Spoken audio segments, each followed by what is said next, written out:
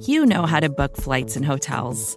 All you're missing is a tool to help you plan that unbelievable travel experience. That's why you need Viator. Book guided tours, excursions, and more in one place. There are over 300,000 travel experiences to choose from, so you can find something for everyone. And Viator offers free cancellation and 24/7 customer support for worry-free travel. Download the Viator app now and use code Viator10 for 10% off your first booking in the app. Find travel experiences for you. Do more with Viator.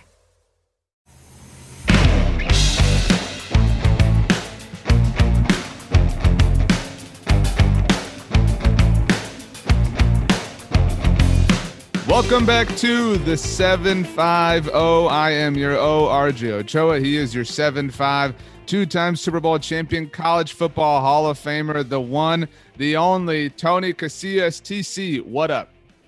You know, I'm doing good, RJ. Happy Tuesday to you.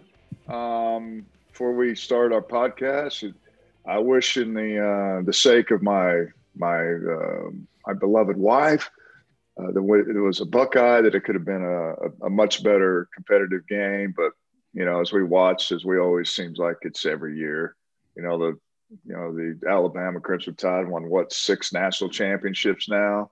And it's just crazy to see how dominant. But other than that, I'm doing good. I hope you're doing well yourself. I'm doing well. So I saw, by the way, your wife had a ring, like an Ohio State ring that you shared on social media. Yeah. So does the ring go like in a box for a few months? Like, what's the protocol there?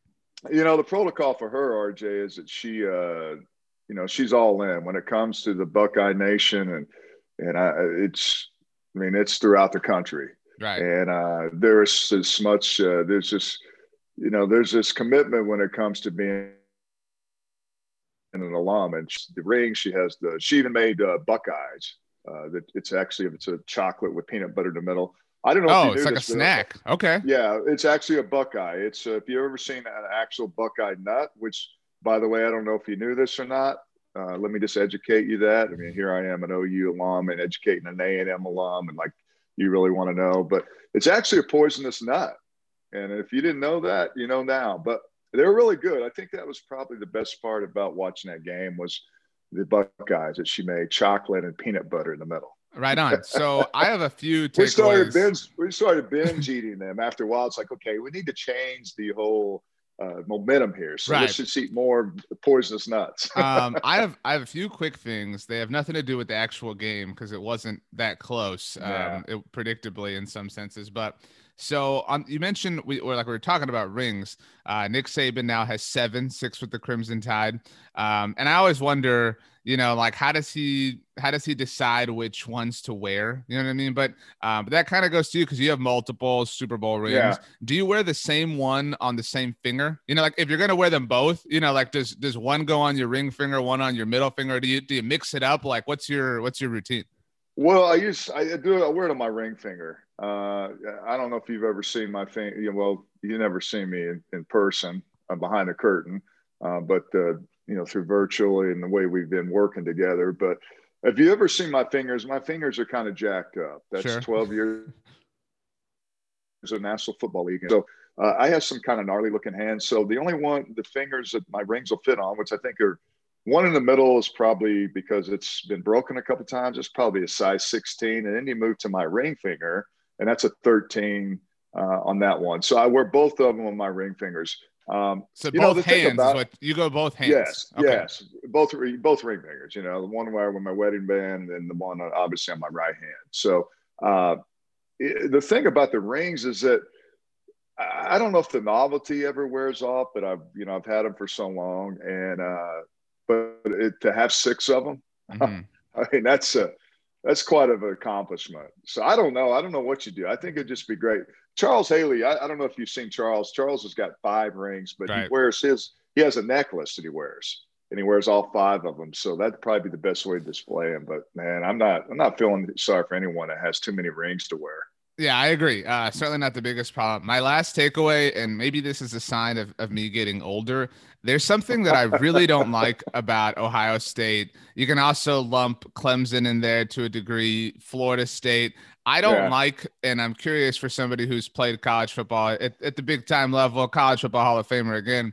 I don't like the decal award system. I've never liked that on any school. I like a uniform looking helmet. Everybody's got the same one. I don't need you to get a little sticker because you made a tackle against, Wisconsin back in November. Like, no, I like all the helmets to look the same. How do you feel about that? I see. I like it. I think that's been the tradition of the Buckeyes to have those stickers. I remember watching them play back when I was growing up, and they still, in the Art Schlietzer days, we're going way back in the Woody Hayes days, right, where they had those. And I'm thinking, man, Pop Warner, I hope my coach gives me some of those for making a tackle. And I was all on board of that. I think that, only it's someone like, I think Ohio State, because I think they kind of started that whole trend with it, can get away with it. But I like that. It's not a participation award. It's actually earn it. Now, to me, it gets all covered up and it gets kind of lost with, I love the colors of Ohio State. Agreed. But I have no problem. I always kind of confuse it with kind of like a marijuana plant for some reason. To me, I was like, what is that? You wearing like, is that a dispensary? You guys advertising for that? But I think it's pretty cool, my man. Sure. My last thing, again, I told you these were really minuscule things. You know how, like, again, in normal times where there's thousands and thousands of people in the building and they set up the stage in the stadium before the game. You know how they put the helmets of the two teams there right on the stage. Do you know how they pick the Alabama helmet that they put up there? Because, again, not like the Alabama helmet, every player's got their number. So how do you pick what number you're going to use? You know what I mean? I'm just going to guess it. Maybe it's the captain or someone that week. I have no idea how they picked their helmet. See, I wondered for a long time, and this was entering the 2016 season. At the time, they had, I think, I'm gonna mess up the number here, but at the time, it was the number 16. Like that was the helmet that was there. Like every big game, whatever, the SEC championship game, the Natty, whatever. And I thought like, oh, okay, they're just using 16 because that's the year, right? Like they're just they're keeping it nice and clean. No. Yeah.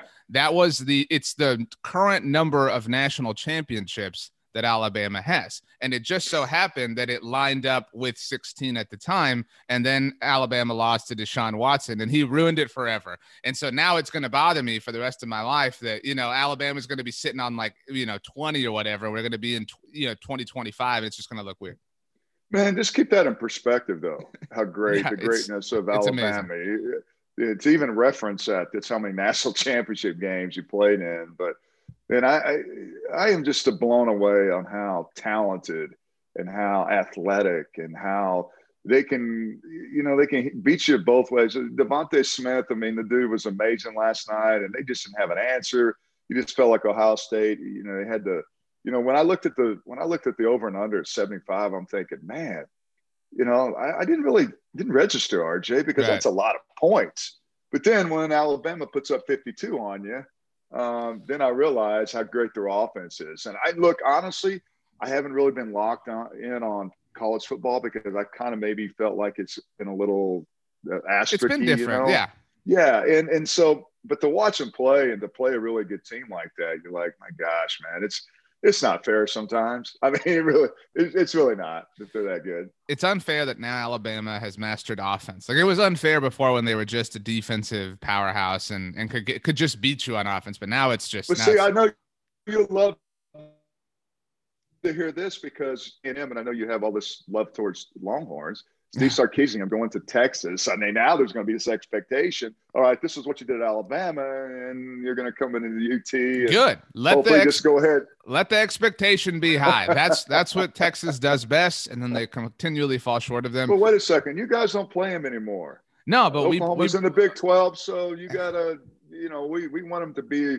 We want to be competitive, but like you said, I don't want to be that good, and I don't expect them to be that good, especially with Texas when you don't have those type of athletes. Right. And, it should be mentioned again that Texas A&M beat Mac Brown's team in the Orange Bowl. So congratulations again to Texas A&M. Man, we're going way back. also congratulations to another Tony that played for the Cowboys. Tony Romo will be joining you in the College Football Hall of Fame, TC. So look at that. Just maybe Tony Tolbert, is next. You know what I'm saying? Like Anthony Fasano. Like we'll just get all the Tonys in there. So pretty cool deal for Tony Romo. Yeah, great for him. And then Bob Stoops, a former coach at Oklahoma, got inducted. So congrats to him. And I was glad to see that. I look at the class every year of college football. And this year you look at all the different names that are going. And it's just it's pretty impressive, all the greatness of college football. But shout out and congrats to Tony Romo, man. So on the subject of people that have done what you've done, so a Tony that played for the Cowboys going to the College Football Hall of Fame, you once went from the Atlanta Falcons to the Dallas Cowboys. That is what Dan Quinn is doing, the new Dallas Cowboys defensive coordinator. It really kind of happened rather fast. The Cowboys fired Mike Nolan and Jim Tomsula last Friday. Right away, we started to hear rumors, started to hear reports about different names that were connected to the job. There were 3 external candidates that had been named before this was finalized. Dan Quinn, obviously one of them, Joe Witt and Justin Simmons, both of whom had worked with Mike McCarthy before. Before we get to Dan Quinn, a lot of people, Tony, on Twitter, as you know, people can be rather rational and calm there. And this includes myself, to be completely transparent here. Really upset at the idea that Mike McCarthy was interviewing his buddies, right? Because that was what happened with Mike Nolan. You've talked about it before. This is a league about who you know. Looking at things now that Dan Quinn has been hired, do you think it is preposterous to consider that maybe Dan Quinn was the favorite all along and that Mike McCarthy, because he does look out for his guys, just interviewed these? And I'm not trying to diminish the value of the interview, but interviewed these guys to get their name in the interview circuit so that other teams would say, hey, the Cowboys are interviewing Joe Witt to be their defensive coordinator, whatever, and then maybe he gets a gig with somebody else. Would that shock you if that was the case? Well, I think that when you go back and look at Mike McCarthy and he put his staff together, I think he had to have some familiarity with guys that you already knew, the guys that didn't have jobs. And I think that Mike Nolan was probably the easier answer, right? Because he'd been out. And so I get that. And he did some good things. But I think with Dan Quinn, I mean, you got to interview different coaches, whether it's the Rooney Rule or whatever it is. I mean, not to say that there's a lot of great qualified defensive coordinators out there. But I mean, when you look at Dan Quinn's record as a head coach and obviously what he did at Seattle, RJ, I mean, he did some tremendous things at Legion of Boom. Right. And I don't know. I don't know how that's going to manifest or how that's going to work here with the Cowboys, because you look at the people that they had, and we'll get into that. The personnel was just amazing. I think that he's a more simplified scheme, and I think that when you look at what's happened, you look at Mike Nolan, that thing didn't work. I don't know if it was just too complex. I mean, disguising things. I mean, yeah, you can get too fancy, okay? And I just don't think that worked. And I just really think Mike McCarthy was looking for, hey, I need to put a staff together. Who's available? I mean, let me look at resumes and. As I always mentioned, it's a game of who you know. It's a game of fraternity. It can also be a game of retreads where all these other guys just keep, retreading and resurfacing around the league. But I think Dan Quinn, I mean, he's definitely really respected. I mean, he went to the Super Bowl, took Atlanta to a Super Bowl, and, things didn't work out, but he's definitely a really good defensive mind. I think on the subject of the Super Bowl, and that was the year the Cowboys went 13-3. They were the 1 seed. Atlanta was the 2 seed. Obviously, the 28-3 blown lead. That was Dan Quinn's second season in Atlanta. And that's something that, anytime, even this past Sunday night when the Browns were up 28-0 on the Steelers scored a touchdown to make it 28-7, and the Falcons Twitter account tweeted out this GIF that was like them, wiping their brow, like, thank God it's not 28-3, because anytime 28-3 happens, everybody thinks of the Falcons, right? Yeah. And so from I hate to say psychological perspective, because I don't know the psyche of Dan Quinn, but that has to follow you. You know what I mean?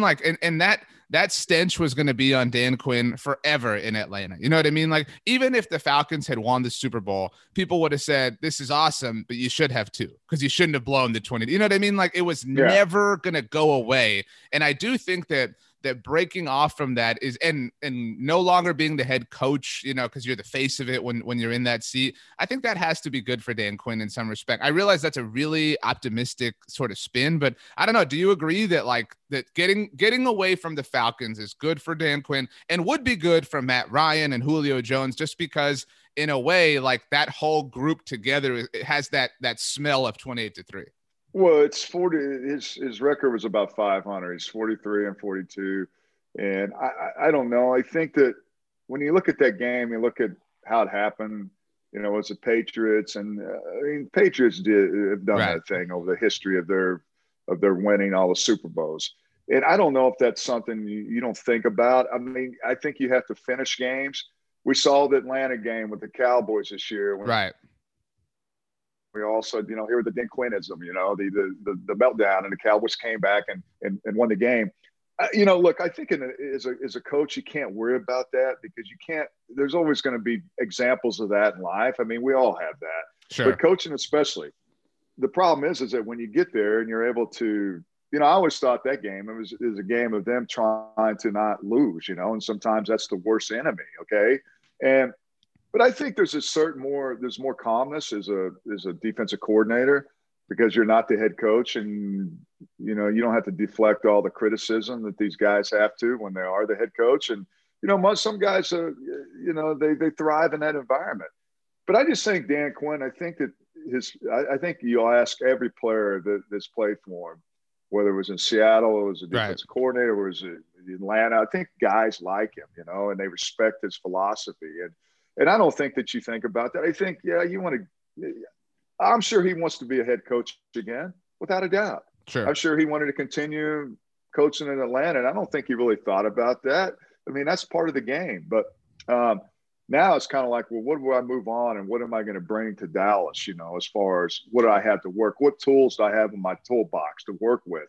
That's right now. That's got to be the thinking there. And that's got to be this organization to move on and try to, you know, it was disastrous last year. The season was horrible because of how bad their defense was. And now it's like, okay, now we got to build around DeMarcus Lawrence, Trayvon Diggs, Leighton Vander Esch, Donovan Wilson, Randy Gregory. Those are the guys I got to work with. And this is what I got to do to get this defense, pick it up and get it to a more respectable level. Vacations can be tricky. You already know how to book flights and hotels, but now the only thing you're missing is, you know, the actual travel experience. Because is it really a vacation if you're just sitting around like you would at home? You need a tool to get the most out of your time away. That's where Viator steps in. You can book guided tours, activities, excursions, and more in one place to make your trip truly unforgettable. Viator has over 300,000 travel experiences to choose from. Everything from simple tours to extreme adventures and all the niche, interesting stuff in between. So you can plan something that everyone you're traveling with will enjoy. Real traveler reviews give the inside scoop from people who already been on the experiences you're considering, so you can plan with confidence. Free cancellation helps you plan for the unexpected. And 24/7 customer support means you can travel worry-free. Download the Viator app now and use code Viator10 for 10% off your first booking in the app. Find travel experiences for you. Do more with Viator. So something that Mike McCarthy has said a lot over the last year, we're now over a year into the Mike McCarthy era. It feels like yesterday, and it feels like a decade at the same time. Yeah. But so he has always said that he wants to listen to his players, right? Like listen to them, like when their bodies aren't feeling great. You know, he wants to just, you know, he wants in that sense be a player's coach and kind of adjust to what they need. I would have to imagine that at some point, whether it was since the season ended or maybe when the season was not going well, the conversation was, okay, guys, what do you view as the problem here on defense? What would make your jobs easier? And the answers were probably something like, yeah, it's too complicated, whatever. We got to get back to what we know. And there's no question that the peak of the Cowboys defense in recent memory, and I'm using the word peak just in a literal sense, I'm not saying it was great, but it was the best version of them, was in 2018. Leighton Vander Esch's rookie season, when Jalen Smith was good at football, not worried about a lot of other things. There was a lot working right in 2018. That was the height of the Chris Richard era in Dallas. Obviously, Chris Richard comes from the same system that Dan Quinn does in Seattle, the Legion of Boom era under Pete Carroll. I want to read you something, Tony. This was Richard Sherman on the podcast he does with Chris Collinsworth back in early October. They were talking about the Cowboys because obviously they were terrible. And Chris Collinsworth asked Richard Sherman if he had ever heard of teams changing coordinators in the middle of a season in a guy's first year because of Mike Nolan and everything.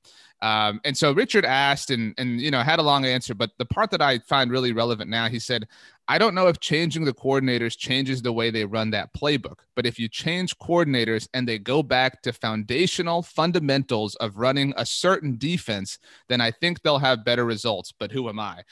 So that line right there, foundational fundamentals of running a certain defense. This to me does feel like, the conversation was, Coach, we missed 2018. Again, just in a large sense. So McCarthy said, okay, what'd you do in 2018? You ran the foundational elements of the Legion of Boom defense. Chris Richard, that dude was terrible. Let's go. We were dealing with the appetizer. Let's go get the main course and Dan Quinn because he's available, and we'll get back to that. Do you see that, or am I reading too into it?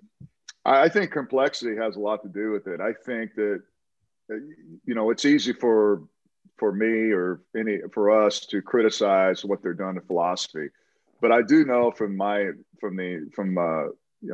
eye test and watching them play that you can be more complex, you can disguise blitzes, but how fundamentally unsound is that going to be for you? Because you still have to play your gap, and I think that that's the thing about look, once you become fundamentally sound, and it doesn't matter if you're in high school, college football, especially NFL.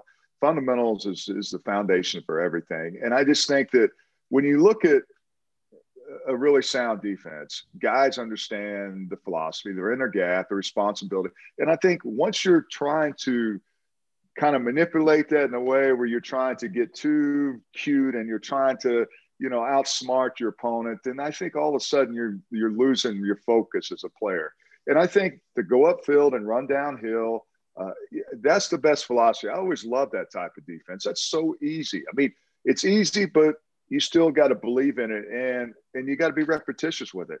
Because if you're running all over the place and guys are just out of the apps and they're out of, they're not fulfilling their responsibility, that's when you really, really become vulnerable. And I think that that's what they happen.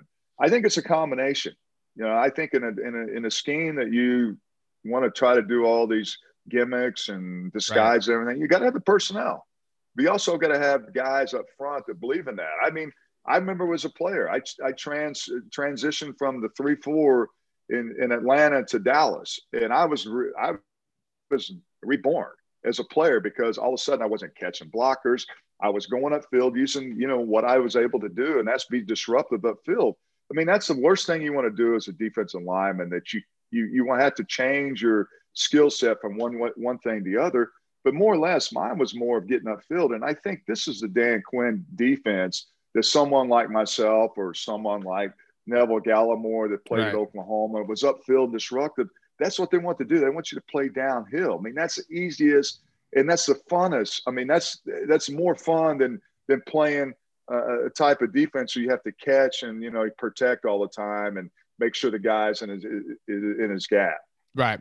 No, I think that's well said. And you mentioned Neville Gallimore. Obviously, the Cowboys still have Tristan Hill, who showed a lot of promise early on last season. We'll see what happens if Gerald McCoy returns.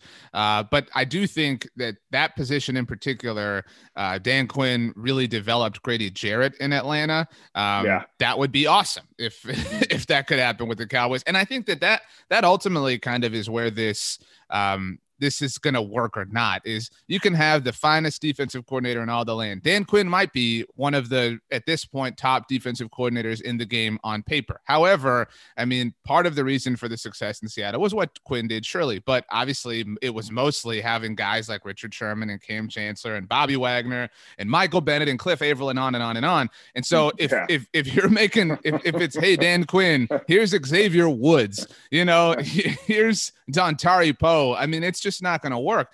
And so I do find it interesting, Tony, both Kellen Moore and Dan Quinn. Kellen's was an extension, obviously, but we're given 3-year deals by the Cowboys. There is clearly that is clearly the window. You know, people love to throw out the term window. And so if I think that this, I'm not, you know, super pumped. I'm definitely, I think this was the best option for the Cowboys defensive coordinator, but I'm certainly not down on it, but it is probably going to be a failure if they continue down the free agency and draft path that they've been on this side of the ball. They have to give this dude players to work with.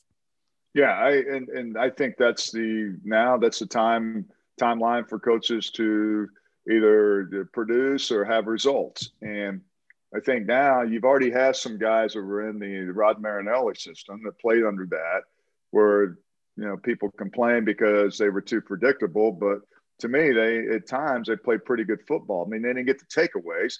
And maybe that's a little bit because of disruption and the Michael Nolan and, you know, the type of defense and Creighton, you know, it just being in the right place at the right time. But, you know, I think it's result driven. I mean, it's result driven on what your defense was able to accomplish. I don't know what they're going to do with personnel. I mean, there may be some guys that aren't there because of salary, free agency. Some of the names, you know, Cheeto Awuzie, he's a free agent. I mean, there's some guys that they got to decide on whether they want to bring back. You mentioned, you know, Jalen Smith. I mean, is he going to be a salary cap casualty? I mean, I think that's something that Dan Quinn's going to have to look at when he gets here. And your best player is DeMarcus Lawrence. I mean, he's the highest paid dude on your team. Right. 6.5 sacks. But then you got Aldon Smith who's going to be a free agent. I mean, are they going to bring him back and sign him to a new deal? So he's got to be able to see what he has. And again, I think it's more adaptable for them to be able to transition to this type of defense. It's a 4-3 and it's more basic as opposed to some of the other schemes they were doing. So that's going to be the question that I think that he's going to have to find out and answer once he gets here and once he see what he has. Does he have the same type of personnel he had in Atlanta when they went to the Super Bowl? You know, you mentioned the names of the Legion of Boom back in 2013 and 2014. I mean, were those guys, did he develop those guys? Was it under the system? You know, that's these guys, they have experience. So maybe that's something that may be a positive thing.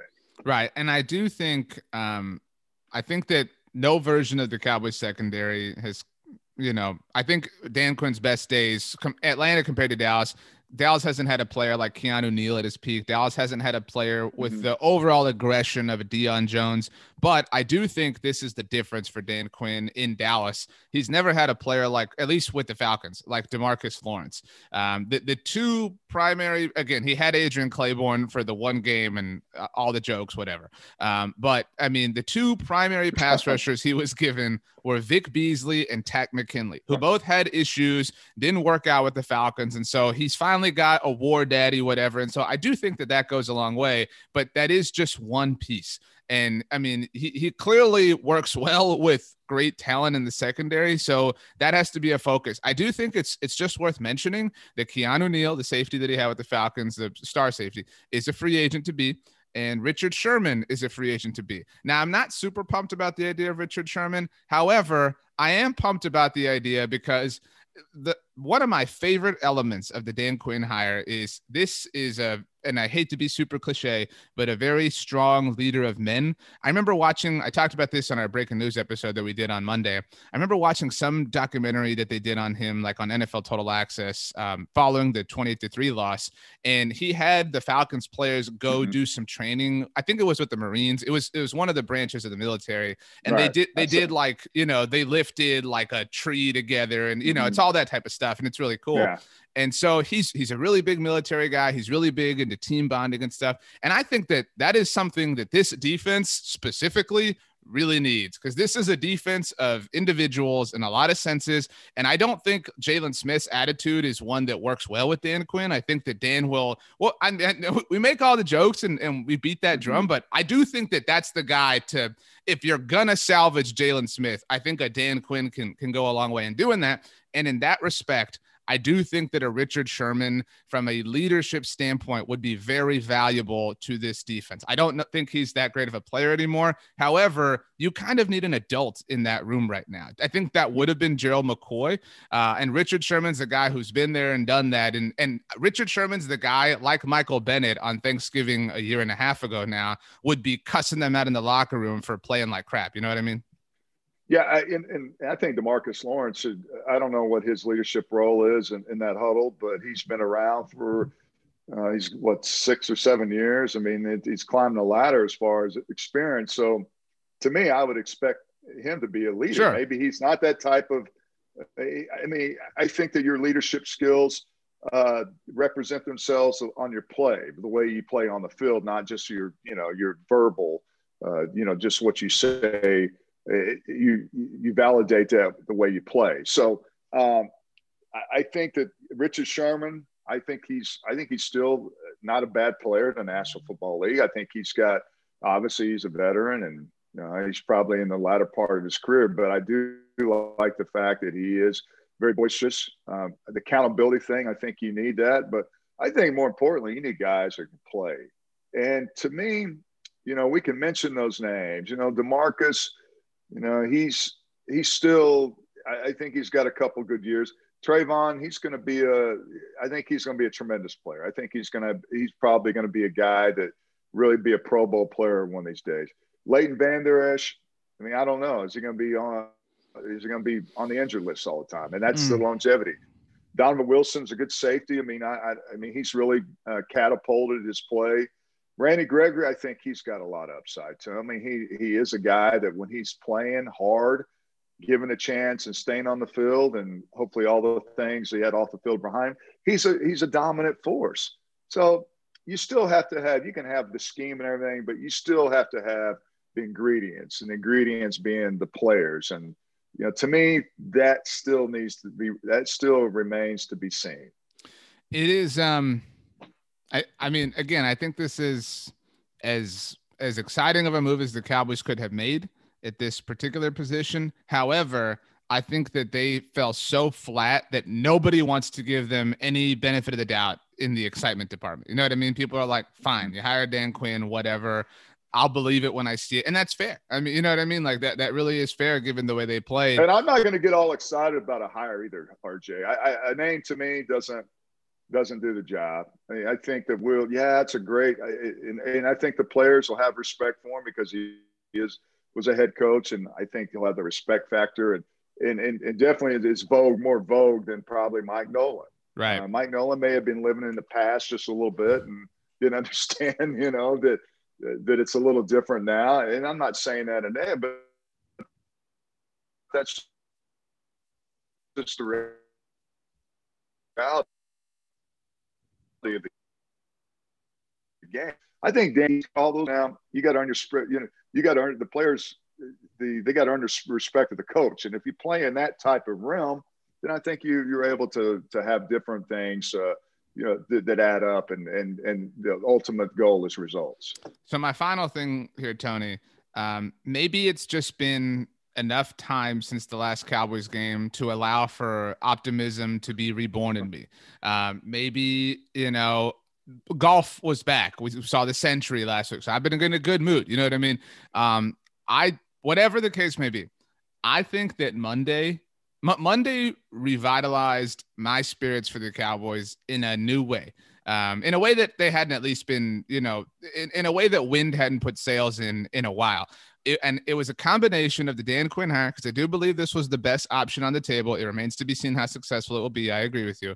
But in combination with the fact that, and look, I'm not saying, this, I would never celebrate somebody getting fired, but the Philadelphia Eagles being stupid enough to fire Doug Peterson is a big deal for the Cowboys. I mean, he was by far the best coach in the division, and they are clearly committed to Carson Wentz. And again, not to, continue to bag on the guy, but he's one of the worst starting quarterbacks in the NFL. And the easiest path to the playoffs is to win your division. And so, I mean, I know Washington won the division. I know New York got cute at the end. I still, Philly has always found a way under Doug Peterson. And so the fact that they are willing to move on from him, I think really opens the door for the Cowboys in the NFC. Do you agree at all? I don't know. The way that Doug Peterson handled that whole Carson Wentz and that last game of the season, just so quirky. You're talking about a guy falling from grace. I mean, as far as a guy that ended up winning the Super Bowl, and this year was just a debacle because of everything else, the asterisk, by the season with this season because of the whole COVID deal. But I just think the way he handled that Carson Wentz. And I think at the end of the day, it's all about Jeff Lurie, ownership. I mean, I don't know if he was very happy with the way he handled that. And, but yeah, I think that be careful what you wish for. Right. Because whoever comes in as a new coach at the Eagles, which I hear so many different stories. Urban Meyer, they're targeting Urban Meyer. I mean, I don't know if Urban Meyer, they say in Jacksonville, that's a done deal. So I don't know what your boy Lincoln Riley has been connected to that job. Yeah. So, and to me, can you imagine Lincoln Riley there? I think just a different offense, a different type of philosophy. But to your point, I think the Cowboys, RJ, you can't really look and read all into that because I think Carson Wentz, who knows, under a different system, the relationship, whatever happened with him and Doug Peterson, obviously wasn't very good. And it just didn't. When you and think of this, when you're investing that much money in one guy, $100 million, you're just not going to just give up on it. I mean, if you're paying a guy, especially ownership, you're thinking, okay, we need to figure this out. We can't give up on him yet. And I think Doug Peterson pretty much, just said, look, he raised his hands and I'm done with it. And, I don't think that was interpreted well, but we'll see how that bodes in the NFC East. I hope the NFC East is a lot better than it was this year. Yeah, I mean, look, I would love for it to not. Obviously I want the Cowboys to win the NFC East, but I don't want it to be this they win it in early December because they've already hit 8 wins and everybody else is super bad. Like I want the weeks that the Cowboys play these teams for to be ones that we're stressing about. Like that's what's fun. You know what I mean? So it is what it is. And then you got Washington. How about they ended with a quarterback's last name Heineken? Yeah, basically. I mean, it's just a crazy year, RJ. My last question for you, Lincoln Riley obviously could go to the Eagles and obviously reunite with Jalen Hurts. There's one Oklahoma quarterback currently alive in the NFL playoffs. Baker Mayfield's Cleveland Browns will visit Patrick Mahomes' Kansas City Chiefs. Everybody's going to be talking all week long about the crazy Oklahoma-Texas Tech game that happened way back when, where 1,000 points were scored, a gajillion yards. 1,000 yards. What I don't know what the opening line is. I'll be frank right there. But do you think that Baker stands a chance? Because I honestly think that as an NFL society, we're not giving this dude enough credit because he did it. Like he did what nobody could do. When they drafted a number 1 overall, everybody had their comments and everybody, he celebrates, he got commercials, whatever. He did it. He led them to the playoffs and he won a playoff game. And I think he deserves a lot of credit for that. Well, I think he did. They haven't won a playoff game since 1994 or the last time the Browns won a playoff game, Tony, you guys were 2-time defending world champions. Yeah. I mean, I'm an old man and that puts everything in perspective. I mean, come on, but yeah, to Baker, there's a lot of people there. He rubs them the wrong way, just the way his personality, and he's kind of a goofy a quirky kind of guy, and I like that. But yeah, I think you have to give him credit for putting that their head coach. I mean, has done a tremendous job. I mean, just the whole, against Pittsburgh. I mean, how they Pittsburgh. I don't know what the hell happened to them, but yeah, I think you have to give him credit. Now, here's the whole storyline in this game. It's totally different than it was when Texas Tech was Patrick Mahomes versus Baker Mayfield. Now you have, and I think Patrick Mahomes is in this top tier. Baker Mayfield is probably in the middle, maybe, I don't know. So if you're going to get these two quarterbacks dueling back and forth, their offenses are totally different. I mean, weapons tree and everything. I mean, Cleveland is a team that's built on running first, and and then you have Baker being able to be concise and be able to make plays. But I think you do. I mean, I congratulations to him. I mean, he's really given them opportunity. And whenever a lot of people started to that sophomore year when he didn't play well, didn't think he was, going to have be the guy that's going to lead them out of the dog pound cellar. And I think it's I don't know what the line is now. I'm going to guess it's probably 9.5. I mean, I haven't checked it, but I believe it's probably going to be in that type of range, because I think, Kansas City is a team that just got so many weapons. And I hope that it's a great game. I mean, Pittsburgh was talking so much smack, right? And they just didn't back it up. And that's the worst thing that's going to ever happen. But hey, man, the Sooners and, that whole DNA, I'm amazed at how many connection there is in the National Football League of people that, the former players that played at Oklahoma. I mean, it's pretty amazing how many players are relevant right now, especially in the playoff picture. Right. It's a good point. By the way, I just looked, at least as of the time we're recording here Tuesday morning, the line is 10. So good job. Yeah, look at you. You're right on the money, baby. Just hoping it goes down just a little bit more so I can make my parlay bets. Well, good luck with that, Tony. Everybody enjoy the week. We'll be back next Tuesday. This was the 750.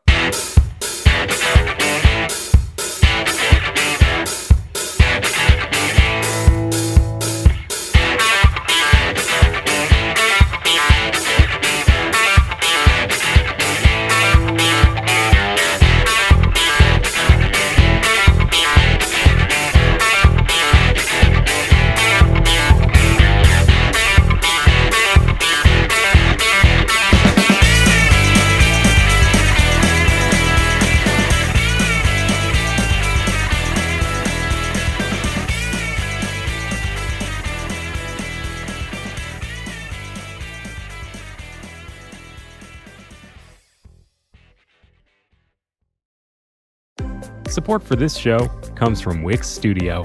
Designers and devs, you might be able to do your thing better on Wix Studio, a web platform with everything you need to deliver bespoke sites hyper-efficiently. Design teams get a ton of smart features that can take the grind out of web creation without it costing per pixel control.